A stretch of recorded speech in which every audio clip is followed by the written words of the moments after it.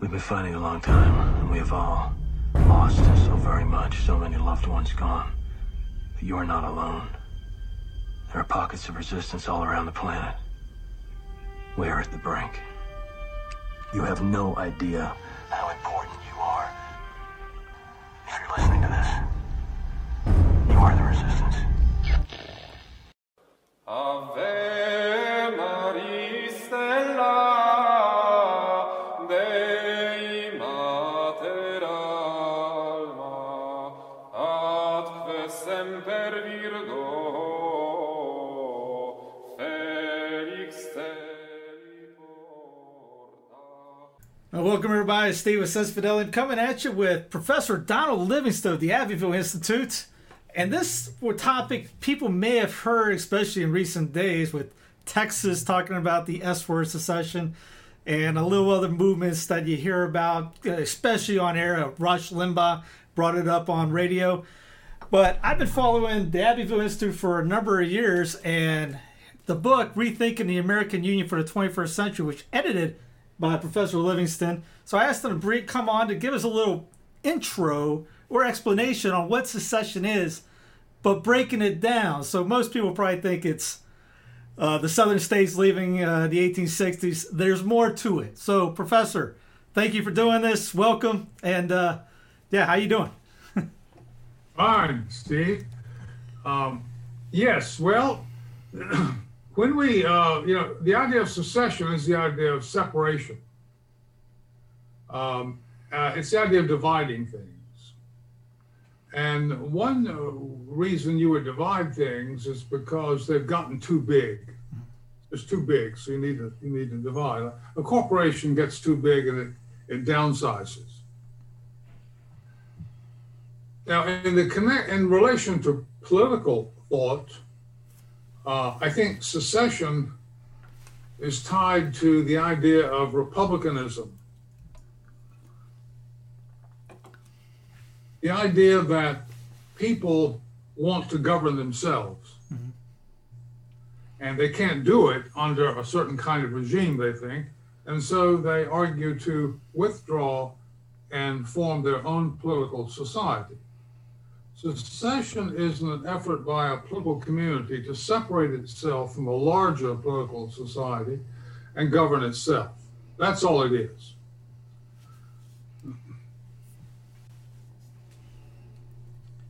And it comes from the Latin to withdraw.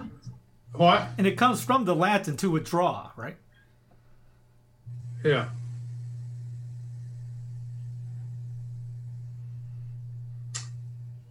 I think it's best for us to go back to the ancient Greek republics. The Greeks invented republicanism.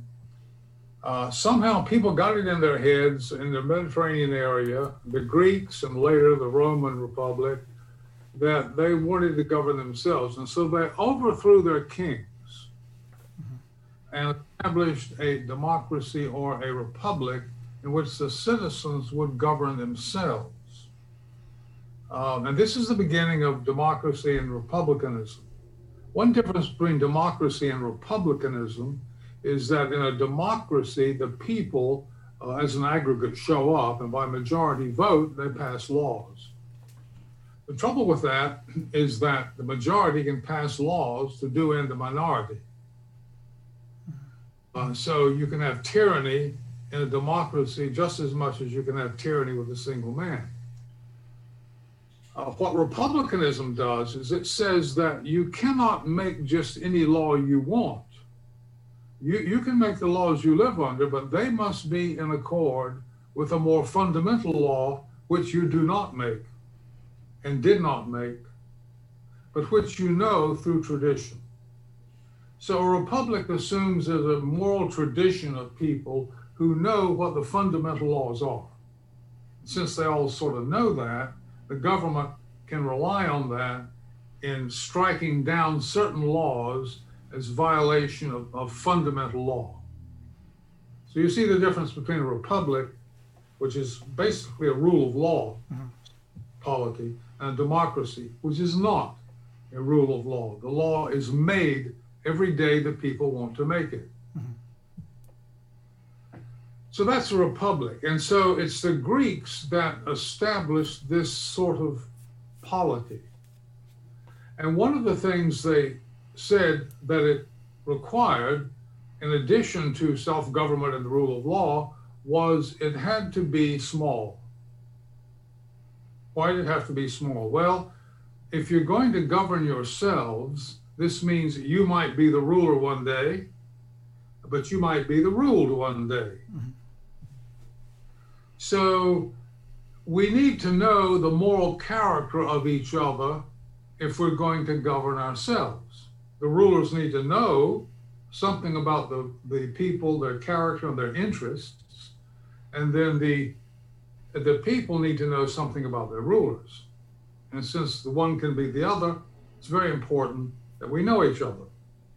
And this requires a limit as to how big you can be. Obviously, you can see, let's take an example. A jury is a wonderful institution. It was concocted, by the way, in the Dark Ages. It's one of those things in the Middle Ages, like the parliamentary system, rule of law, capitalism, all of those wonderful things came out of the Dark Ages. Well, a jury system was one of them, but if you expanded it to 100 people, you wouldn't have a jury. If you reduced it to 5, you wouldn't have a jury. There is a proper number that you need to do what a jury does. A jury has to get consensus, majority vote. One person can nullify. So there is a limit. An English cottage in its garden is a beautiful, charming thing. But if you expanded it to 3 times its size, though perfectly proportioned, it would be a monstrosity. So beauty and charm require a certain size and scale. In fact, everything in nature, Aristotle says, has a function above which or below which becomes dysfunction. In other words, if it's too big, it doesn't function well. If it's too small, it doesn't function well. So proportion, harmony, these are fundamentally human nature, to the biological sphere, to architecture, to really everything. So it's true of republicanism. If you're going to have that peculiar sort of political order called republicanism with the rule of law, then you have to be limited in size. Well, what's the right limit? Well, that's a difficult question because there are all sorts of contingencies. Mm-hmm. If you're in a country where you can only move about with cart and ox, getting from one place to another, size is going to be one thing. But if you live in a country where you can jet across from New York to Los Angeles, in 4 hours or 5 hours, size is not so important. So these are contingencies. However, let's begin with the minimum. Aristotle says a republic should have enough people to satisfy the basic functions of political order: security, justice, prosperity, a conviviality, a high degree of human excellence. Well, how many people do you need for that? Well, let's look at one great republic, Athens, 5th century Athens. It produced world-class architecture. We still admire the Parthenon, world-class sculpture, literature, medicine, Socrates, Plato, and Aristotle. We still study Plato, Aristotle, not only students, but philosophers to this very day. Well, that's a lot. And they did this with a population of around 300,000 people. That includes slaves, of which there were about 100,000. That includes foreigners who are living there, and women and children. So around 300,000 people. Now that was one of the largest republics in Greek civilization. Most were considerably smaller. There were some others. Syracuse had some size and so on. So we can conclude from this that you really don't need but around 300,000 people to achieve greatness in literature, art, medicine, and so on. Now, this is not to say that Athens was self-sufficient culturally or materially. In fact, little states cannot supply all they need. So they have to trade. They love free trade. Little states love free trade. Secondly, they can't defend themselves against the big boys without some help. Often, sometimes they can, but often they there's a David and Goliath story comes up. But they need help, so they need alliances. Now, what the Greeks created was a brilliant civilization, but notice it was composed of around 1,500, historians estimate, little republics scattered around the Aegean Sea. Plato said like frogs around a pond, and the colonies going as far as the Black Sea and Naples. And that's all Greek civilization was. There was no central authority. There was a common language, a common religion, and a common interest in trade. And yet it produced a brilliant civilization. So not only do we know that you don't need many people to have a great republic, Athens was a great republic, and you don't need all that many people to have a great civilization. Greek civilization was composed of around 8 million people scattered out, and those little republics. The Persian Empire, which was the world's first superpower, over 40 million people under its control, faced off against the Greeks. Now you would think they could just go in and pick them off, but they failed time and time again to defeat them. And by the way, the Greek civilization laid the foundations for Western civilization. That's what we rest on. And the Romans built on what the Greeks did. So we're very much indebted to the Greek warriors that were able to hold off the Persians. You know, we would, if the Persians were occupying all of the southern Europe, we would be a different country. Yeah. I don't know where we would be, but anyway. So here the little Greek city-states defeated the Persian. They didn't conquer the Persian Empire, but they kept them out. Later, Alexander, one of the Greek states, his father was king of Macedon. It wasn't quite a republic, but it was a little state, conquered Greece and unified Greece. Well, once all that Greek talent and everything got together, Alexander conquered most of the known world and spread Greek culture everywhere. That's why we have a Greek Bible. That's why the Hebrews spoke Greek. Hebrews wrote in Greek. Everybody wrote in Greek. And even when the Romans took over, people were still writing in Greek. In fact, the Christian church, its first liturgies in Rome was in Greek, not Latin. However, although Greek civilization, Hellenic civilization, lasted for centuries after Alexander, the Greek republics that created it lost their vitality. The life went out of it. They continued what they were doing, they developed and that sort of thing, but it didn't, the vitality was gone. So the vitality depended on that independence of each little state, competing with each other, finding their abilities, refining them, and so on.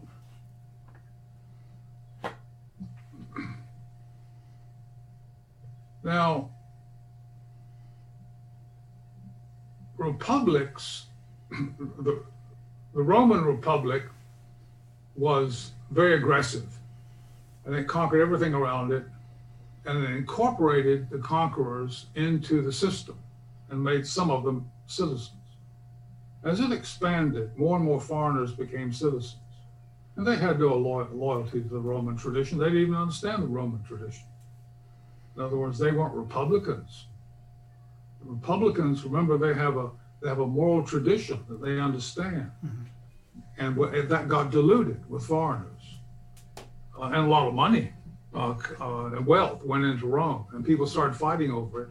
And they had a civil war, it collapsed. And when there's a civil war and chaos, out emerges a strong man to establish peace, as in a mafia war. And so they lost their republicanism. So Rome is a great example of a republic that was doing fine, but it kept expanding its territory, expanding its population, and its republican life, there was a strain on its republican life, and it collapsed and ended up being a monarchy. So the lesson that was carried right on up through the Middle Ages, right on into the modern world was, don't get too big. And this was true. You had republics throughout the Middle Ages. Italy was filled with republics scattered all over the place. Genoa, Florence, Bologna, Milan, Siena, Pisa, they were republics. They were just little republics. Florence, with around 60,000 people, was a leader in the Renaissance. World-class architecture. Brunelleschi's dome was the largest unsupported dome in the world. World-class sculpture, painting, literature, Machiavelli, political philosophy, Michelangelo. That's pretty good. Yeah. Solid lineup. A little republic of 60,000 people. Yeah. Venice was one of the wealthiest centers in Europe, a republic. It was called the, quote, Serene Republic. The Serene Republic. It had around 175,000 people in the 15th century, or 1500s. And it was a leader in the arts and sciences as well. So these are examples of modern or early modern republics, 60,000, 175,000 or so, that flourished. Now, Venice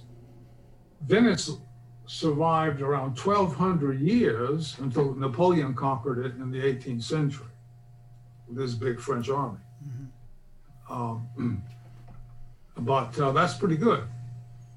So little republics can last, and not only can they're little in the sense that the city-states are small. However, that doesn't mean they can't hire people. That doesn't mean they have people under their influence that they can use. So Venice had a lot of help from people around it, coerced, paid for, and all the rest of it.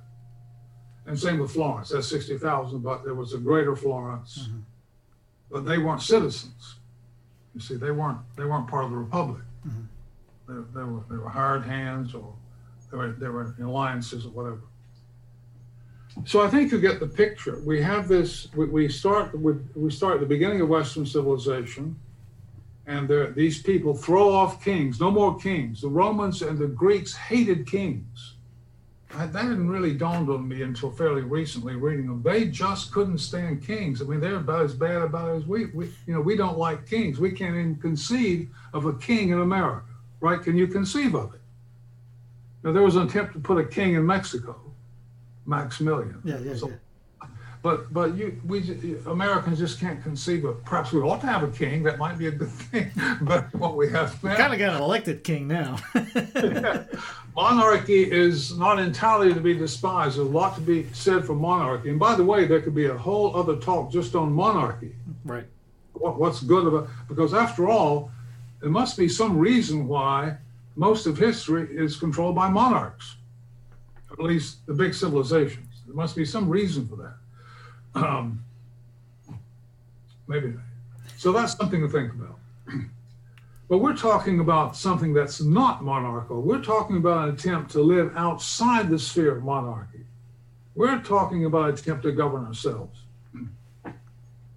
And that begins with republicanism and small scale. Now, let me just say one thing about the Greeks and the ability of a little state to defend itself. Whenever this comes up, people always say, well, they poo-poo it and say, well, little states can be crushed by Louis XIV or Hitler or Stalin or whatever. And there's a sense in which that's true, but there's also a sense in which it's not true. Mm-hmm. Switzerland has survived from 1291 until today. And it's been surrounded by some pretty mean boys. Yes. 14th, Napoleon. Of course, Napoleon did go in. It's not so much he conquered Switzerland. It's that when they saw this, and they're businessmen, the Swiss, they're mostly Protestants. Well, there's a Catholic, but they welcomed him in. Come on in. Yeah. What can we do for you? Nobody got killed or anything. They sold cuckoo clocks and watches and brought them in. So they fell into Napoleonic orbit, as a lot of people did. But then that didn't last long. When he fell, they came right back independent. So little countries can survive. But here's the thing about the Greeks. They fought the Persian Empire with over 40 million, and they had only 8 million scattered around, not centralized. And the reason they gave for why they could do that is their education. And they said that we are educated to rule and be ruled. We know how to do both. They don't. The Persian emperor knows how to rule. He's educated to be a ruler. His court is, but the rest of the people are educated simply to obey. Right. And they know how to obey, and that's all they know how to do. Right. When the ruler goes, they don't know what to do. But the Greeks are otherwise. There's a wonderful story in this connection, and it has to do with this small-scale business of republicanism. One of Plato's students, named Xenophon, wrote a book called Anabasis, and people should read it. Anabasis, Anabasis, Anabasis, means the march up country. Mm-hmm. Roughly, it's the story of around 10,000 Greek mercenaries scattered from all over Greece, hired by a Persian prince to go on a military expedition. And so they need the money, and they took off, and Xenophon went along as an embedded journalist to give an occasion. Oh, this might be an interesting thing. So he went along and recorded what was going on. Well, they kept going. They didn't know where they were going. Days, weeks went by, and finally 1,000 miles or so away, and they're told by the prince that they're going to attack the emperor of Persia. The prince wants to overthrow his daddy and become emperor. So they say, okay, whatever. And they do it, and they defeat the emperor in the battle, but their prince is killed. Mm-hmm. So they're stuck. And so they go to the emperor and say, look, we didn't mean any harm. We just in it for the money. We just want to get out. That's it. So the emperor says, fine. So they start retreating. But the Persian army follows them. And they get worried about this. So they stop and ask for a meeting. So the Persian emperor invites them over for a banquet, and they send their officers over, and he kills them all. Except for Xenophon, I think maybe some others. They get back, and they tell the story. Now, I might get this mixed up a bit, but anyway, they tell the story, and they elect Xenophon as the leader. Because he's very eloquent. He explains to them we're Greeks. We it doesn't matter how big they are, how many people they have. We're Greeks. We can rule and be ruled. Mm-hmm.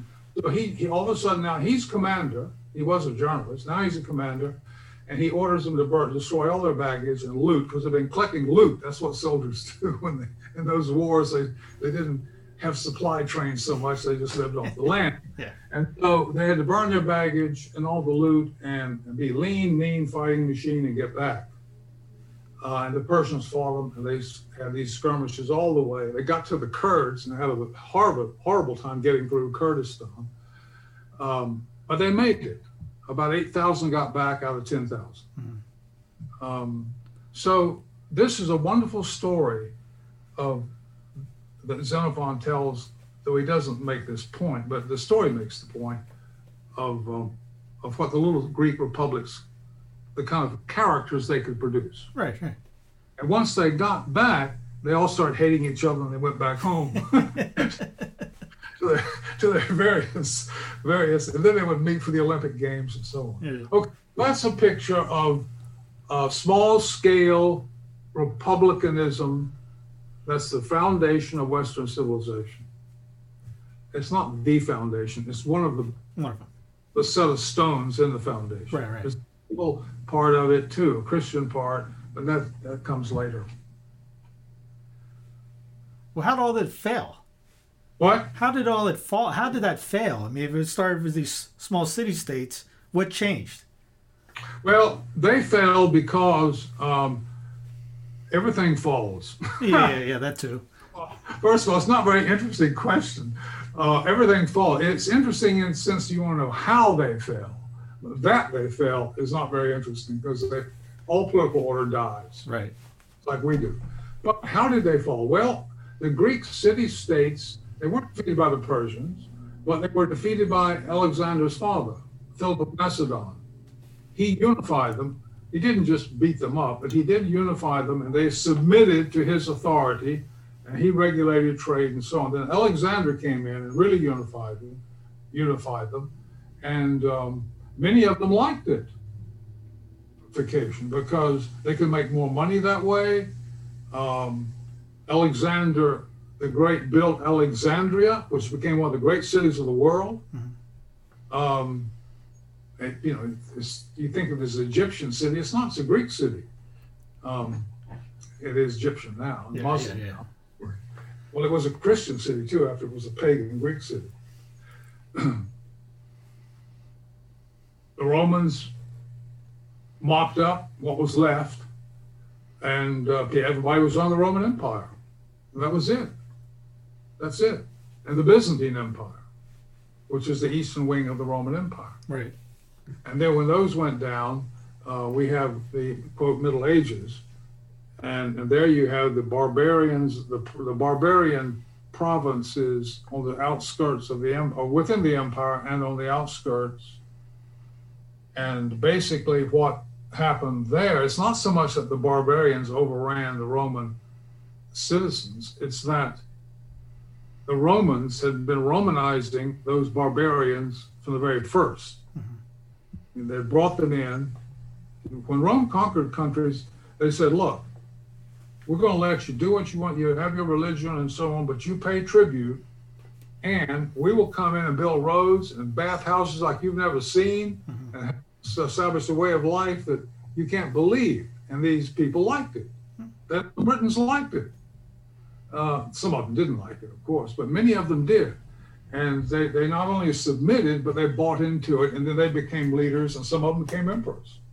Like Hadrian came from Spain. Mm-hmm. Talk about social mobility. I mean, he came from very low origins to be emperor of Rome. So the Roman Empire just overspent, it overtaxed, it overextended itself, and it just couldn't pay its people. It couldn't do this and that. And people on the outskirts were getting a better deal from the Gothic princes and warlords and the Lombards than they were from Rome. Mm-hmm. It wasn't just that Rome collapsed. Rome just failed. And then it collapses, and then we have these new kingdoms, the Gothic kingdoms in Spain, the Lombards, all these people, they become the Europeans. And by the time of Charles Martel, they're countries. So, well, how do we get from that to current gigantic states instead of these local regional ones? Okay, good question. You've heard of Italian unification, the unification of Italy, the unification of the 19th century, unification of Hungary, the unification. Well, that presupposes that there was no unification. That presupposes that things are very decentralized. Well, let's look at that for a moment. In as late as 1700, the area called Germany was made up of around 300 states. I mean, the figures vary depending on how you carve them up. I've read 230 states, I've read 300 and something states. Let's say 300 states. These were principalities. Some of them were called free cities, like republics or republics. Some were cities ruled by princes, some were merchant cities, but they were independent polities. And at earlier periods, they were incorporated into the Holy Roman Empire. Italy was made up of hundreds of little republics and quasi-republics under princes or bishops or papal authority. But they had a considerable degree of independence, although they had to pay taxes to the Duke or whomever was over. And some were independent, like Florence and Venice and Genoa and others. So you had, in the Middle Ages, you had a mosaic of thousands of either kings, principalities, republics, especially in Italy, free cities, bishoprics, papal states, and then tens of thousands of titled noble states, some very small, some larger. So there was this great mosaic. Mm-hmm. And notice, in this system, it's all based on property. The church owned land, the cities owned land, king owned land, and so on. The king's revenue came from his own land. So he's a big landowner. And if he didn't have enough for his projects, he would have to go beg from the dukes and the church for money. Kings are always out begging for more troops. And give us more troops, we'll take this territory, we'll have revenue, and you'll get revenue, and you'll get land. We go to the Middle East, we take over the Holy Land, and then you can set these kingdoms up. You're now just a little petty duke in France, but you can be a king in Syria. So cough up, that sort of thing. And not only that, but the kings could not just do anything. They couldn't impose an income tax. They couldn't conscript troops. Think about that. Mm-hmm. They couldn't mortgage future revenues. They didn't figure that out until 1693. The English figured that out. They're not mortgage future revenues. That drove the English colonists crazy. So when they got over here, they wanted to get rid of that. Okay, so the kings started expanding. That's the short answer to your question. In Europe, the kings started expanding. They wanted control of the church. Church was the biggest landowner in England at one time. So what did Henry VIII do? He became the richest man in the world by taking over church lands. Richest man? Well, not maybe in the world, but richest man in England. Right. By taking over church lands. This happened everywhere, Italy, France, all over the place. The kings started, wherever they could do it, they took land and so on. And they needed more and more troops. And they had to buy them or conquer them or whatever. So the Swiss, so this process of centralization was going on, and the Swiss were unique in that three little cantons in 1291 swore an oath to each other. There's a document in Switzerland. It's being shown now in Switzerland, along with the Articles of Confederation. These are two. The Swiss document is the foundation of the Swiss Confederation. Three cantons got together and swore an eternal oath to each other that they would fight to maintain this little confederation, and they would secede from the Holy Roman Empire. That they proclaimed that and actually were able to accomplish it, I can't remember, 10, 12 years later or something. Mm-hmm. They seceded. There you have it. The little canton, the little provinces, these are sort of like little Greek city-states, right? Right. They're not actually, but I mean, you understand, they're small. They're small, and they want to govern, and they can't do it themselves. They're too small. But if we three get together, we can do it. And the Habsburgs sent their troops in to crush this bit of mutiny in Switzerland. And I forgot the name of the battle, but I read accounts of it. It's very interesting. These farmers, of course, they had, as they say in militaries, terrain. It's the center of the battle. And they have all these hills and crevices and things. And they had captured bears at various points. The troops will be coming in, and they'll have these bears. They throw a bear out, they come down the crevice and land in the troops. This was something that Austrian troops had not thought about. No kidding. And so they, one way or another, these Swiss farmers drove them out, and they decided it was not worth going back in. There wasn't that much loot to get in Switzerland. So the land wasn't all that great, and they were able to survive. And then one thing, and they kept expanding, and so now Switzerland is a little country. The Netherlands seceded in the 16th century. They fought an 80 years war, 17 provinces in the Netherlands. An almost non-existent country. Yeah. It's of marshes, of mud, and they have to steal land from the ocean. Yeah. And yet it became one of the richest countries in Europe and a world power for a while. The little Netherlands, they fought a war for 80 years. This tells you something about Dutch stubbornness. Yes. They would not give up. 80 years, and they finally got independence in 1648 from Spain, the Habsburg Empire.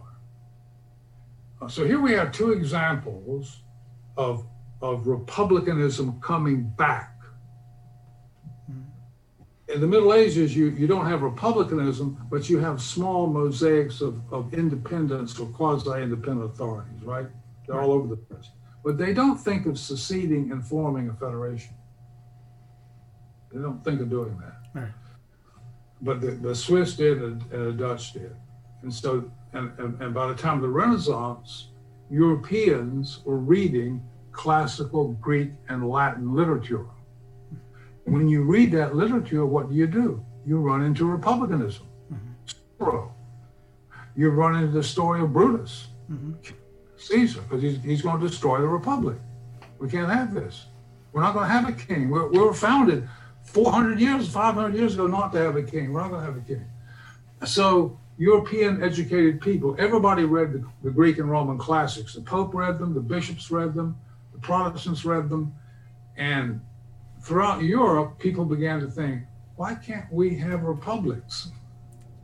Why can't we govern ourselves? Why do we have to submit to the king? Why do we have to sign a letter as your faithful and obedient servant? Why must the world be shaped by master and servant? Mm-hmm. And we have citizens that are equal. So republicanism began to percolate up everywhere. Italy, Spain, England, France, everywhere. Among intellectuals, people who could read Greek and Latin. But the Swiss did it without reading the Greek and Latin. They did it on their own, and so the Dutch. But these examples encouraged people to think about that. And of course, there were republics still around. Venice, it's not as if there weren't any. Italy was full of them. And so the idea began to spread. But the problem was,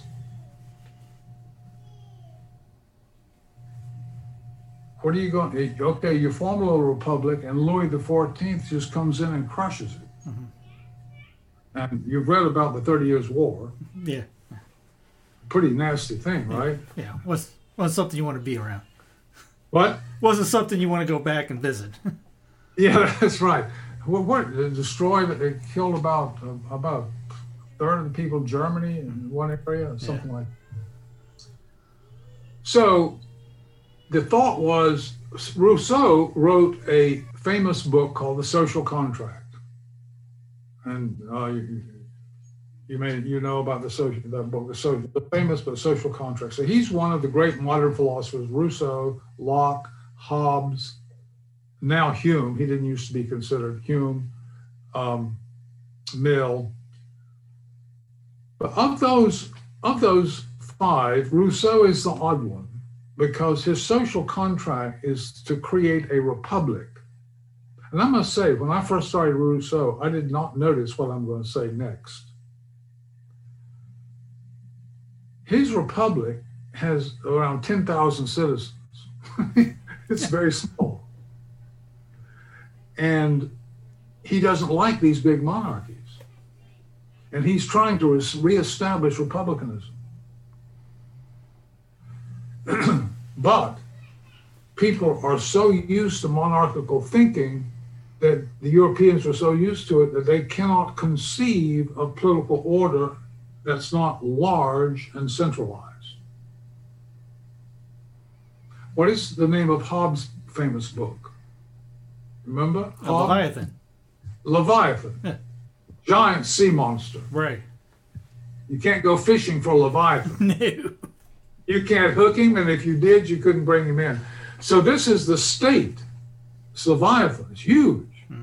Not Athens, Florence. It's huge. Millions of people make it up. And but Rousseau is saying, no, we should have these little. His Republic of Geneva, which he loved, couldn't live in, because he could live nowhere actually. His was only 26,000 people. That was Geneva. That was Calvin's Geneva. So that's what Rousseau wants, but nobody else does, except possibly Hume. And so anyway, they don't know how to make a big republic. You just can't have republicanism in Europe unless you want to have these little teeny states. And that just doesn't fit. So David Hume writes an essay. This is the first attempt to break through that. David Hume writes an essay, 1752. You can read it in his essays, Moral, Literary, and Political. Inexpensive copies you can get from Liberty Fund. He writes an essay called Idea of a Perfect Commonwealth.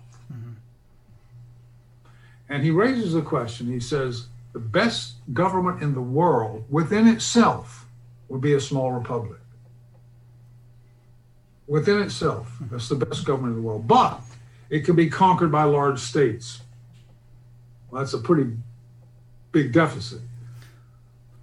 He says, could you federate these little republics into a larger state while preserving the political independence of the republics, and yet take advantage of larger size and scale, the resources of larger scale?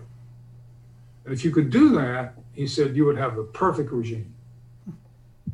The little republic is almost perfect, but it lacks power. But if it were federated, it would have the power to resist conquest, but only if the rules were rigged in such a way that the central authority could not intrude into the political liberty of the little units. Well, that's a big question, right?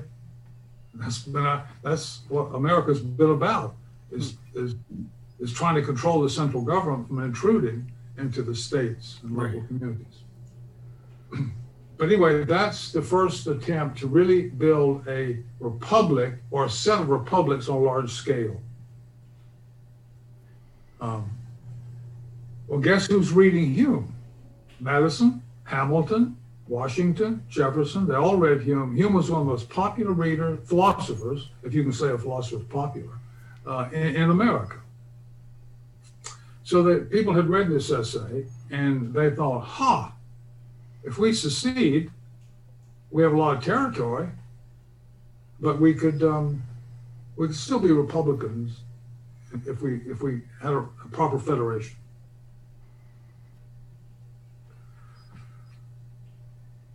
So to sum up, we go from the little republics of the Greek and Roman Republican world, and that collapses into empire, and that goes on. The republics survive, they're suppressed, but they survive right up in the Middle Ages, right in the modern period.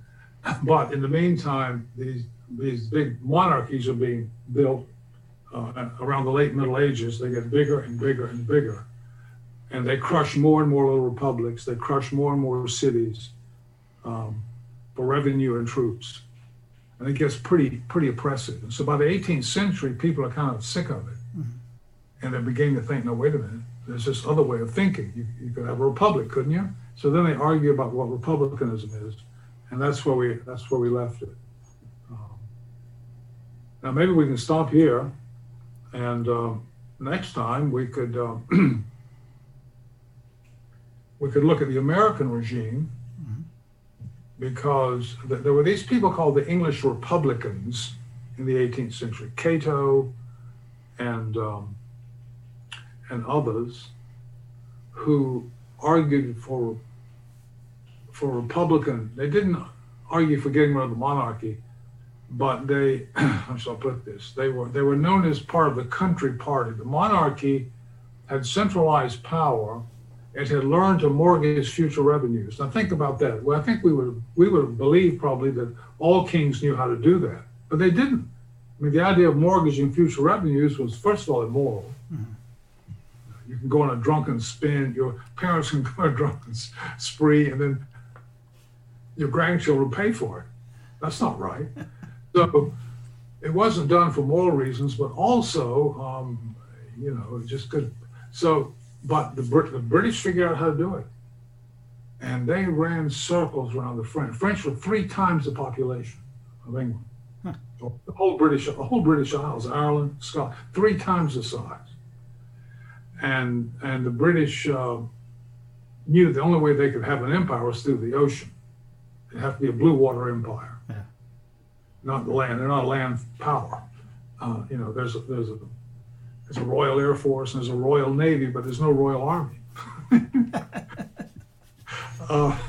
So the British had these Republicans who criticized the corruption in the courts, in the central government. Today it would be the Beltway. The people in the red states outside the Beltway criticizing the Beltway. Right.